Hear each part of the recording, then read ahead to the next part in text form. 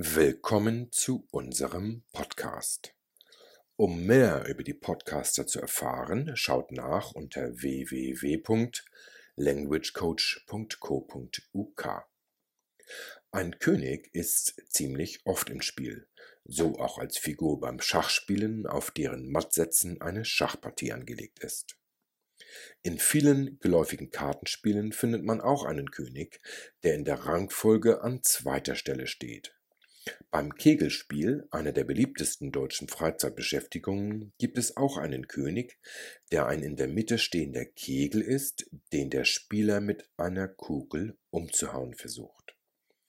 König ist ein Substantiv aus dem Althochdeutschen und bedeutet eigentlich ein aus vornehmem Geschlecht stammender Mann. Hat das Wort vielleicht noch eine andere Bedeutung? Aber natürlich, es ist der Titel des nach dem Kaiser höchsten weltlichen Herrschers in bestimmten Monarchien. Da fällt mir noch ein, dass in Großbritannien und Nordirland jetzt König Charles III. Herrscht. Er hat nämlich die Thronnachfolge von Königin Elisabeth II. Angetreten, die vor kurzem ablebte.